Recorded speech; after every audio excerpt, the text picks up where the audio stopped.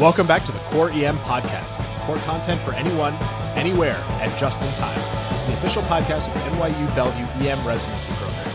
We've been focusing on GI and abdominal pathology this month. Last week, we had a great lecture by one of our third-year residents, Farzan Navi, on hepatic encephalopathy. Jenny, let's dive into the core content. Let's do it.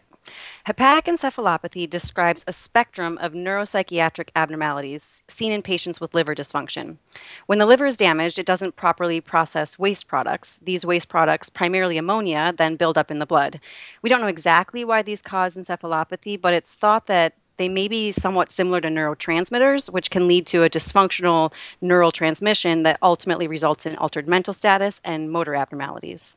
When a patient with a history of liver disease presents with altered mental status or motor abnormalities, hepatic encephalopathy is going to be high up on the list. When evaluating the patient, start with a good history and physical, and ultimately that's how you're going to get this diagnosis, because it really is a clinical diagnosis. It's not really reliant on a single lab value. Right.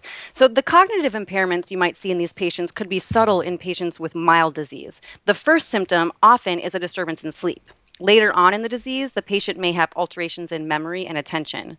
The patient may be disoriented, they might have inappropriate behavior, and ultimately, later in severe disease, they might be somnolent or present in a coma. Motor findings include bradykinesia, which is the slowing of movements, asterixis, or the flapping of the hands, slurred speech, nystagmus, and sometimes either hyperactive or occasionally lost deep tendon reflexes.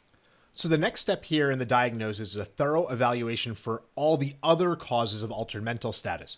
It's important not to let yourself get tunnel vision. Liver patients have many other reasons they can present with confusion. They're often coagulopathic and consequently at risk for intracranial hemorrhage, even spontaneous with no trauma. Often they have a history of ETOH abuse, may suffer from frequent falls, and that can lead to their subdural hematoma. If they have a history of alcohol use or are otherwise malnourished, they could have Wernicke-Korsakoff syndrome as well. They're often going to be on diuretics, so hyponatremia is something else we have to think about. And then, of course, as in many patients who present with altered mental status, we have to consider toxins and, of course, all the infectious processes. Right. There are a gazillion things that can cause encephalopathy. So when a patient with liver disease presents, we want to thoroughly evaluate them for a cause. We often think we might need to get an ammonia level to help make this diagnosis. And if it's high, then great. That's why they're encephalopathic and our work here is done. But that's really not the case. In fact, an ammonia level isn't really helpful in the emergency department at all. If you check ammonia levels in patients without encephalopathic symptoms, a significant proportion of them, up to even 69%, may have an elevated level. Yeah, so an ammonia level is really more useful on the inpatient side, where they're used to monitor the efficacy of ammonia-lowering medications, but it doesn't really have that much of a role in the acute diagnostic algorithm for hepatic encephalopathy. Now, we're going to get them, and I think they can be useful if you know what the patient's baseline ammonia level is. So if their ammonia level at baseline is like 13, that's what it was when they got discharged from the hospital the last time they came with hepatic encephalopathy, and now it's 13 again, it may be unlikely that that is going to be the cause, but again, it still is a possibility. Getting an ammonia level and then pinning your diagnosis on hepatic encephalopathy, though, can be a mistake because you're going to miss all of the other possible causes. And once you've ruled out causes like sepsis or trauma, you also want to think about whether there is an inciting factor for this patient's hepatic encephalopathy. Things to consider are constipation, which, because the decreased GI motility, allows for increased ammonia absorption, as well as GI bleeding. Once you've evaluated the patient for all those other causes and you've settled on the diagnosis of hepatic encephalopathy, how are you going to initiate treatment? The mainstay of treatment is going to be lowering that ammonia level, or at least that's the marker that we're using to gauge the success of our treatment. We can do this in a couple of different ways. Lactulose lowers the colonic pH to around 5, converting ammonia to ammonium, which is not absorbable. Additionally, the hyperosmolar load of the lactulose is a cathartic effect on the GI tract, leading to increased bowel motility and allows for less time for the ammonia to be absorbed. In addition to lactulose, we often use oral antibiotics that are non-absorbable. Most commonly, we use rifaximin.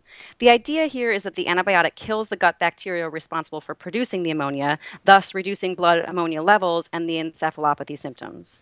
Yeah, and if you watch TV now, you see there's like rifaximin commercials all over the place for IBS. This is a little bit different. This is probably where it's a little bit more proven to be efficacious. Right. So the last major point that Farzan made was to be cautious with your sedation medications because these patients have liver failure. And a lot of the things that we use on a common basis, particularly benzodiazepines, are metabolized in the liver.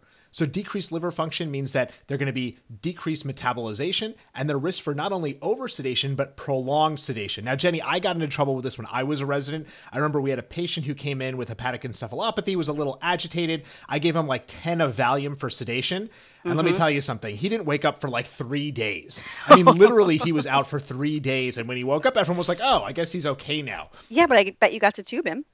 Well, see, now that was the thing. He didn't even lose his airway reflexes. He was just sedated. So he ended up going to the unit. So we used a unit bed up for no reason.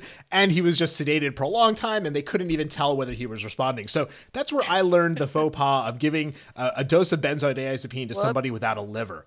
So Farzan turned to one of our esteemed toxicology attendings, Bob Hoffman, to get his opinion on what sedating medications we should use if we need to. So Bob still likes the benzodiazepines to sedate the patients, but he sort of recommends a lesser used benzodiazepine, which is oxazepam, because it's not metabolized by the liver. Now, in the absence of oxazepam, because I don't know that everyone's going to have that, lorazepam or Ativan is probably your next best bet. Great. So let's review some big take-home points for hepatic encephalopathy. First, make sure to keep a broad differential in a patient in whom you're considering the diagnosis. And even once you've diagnosed hepatic encephalopathy, look for underlying causes like constipation or a GI bleed. Second, don't get hung up on the ammonia level in the ED. Hepatic encephalopathy is ultimately a clinical diagnosis. And last, be cautious with your sedation medications. You don't want to pull a Swami. Well, that's going to be all for the Core EM podcast this week. Head on over to the site at coreem.net where we've got a ton of great core content EM. Coming up this week on Wednesday, we're going to have a core post on perimortem C-section, and on Thursday, a journal update on the utility of lactates in upper GI bleed. Don't forget to check out our Facebook page, follow us on Google+, and on Twitter, where our handle is @core_EM. Thanks, and see you next week.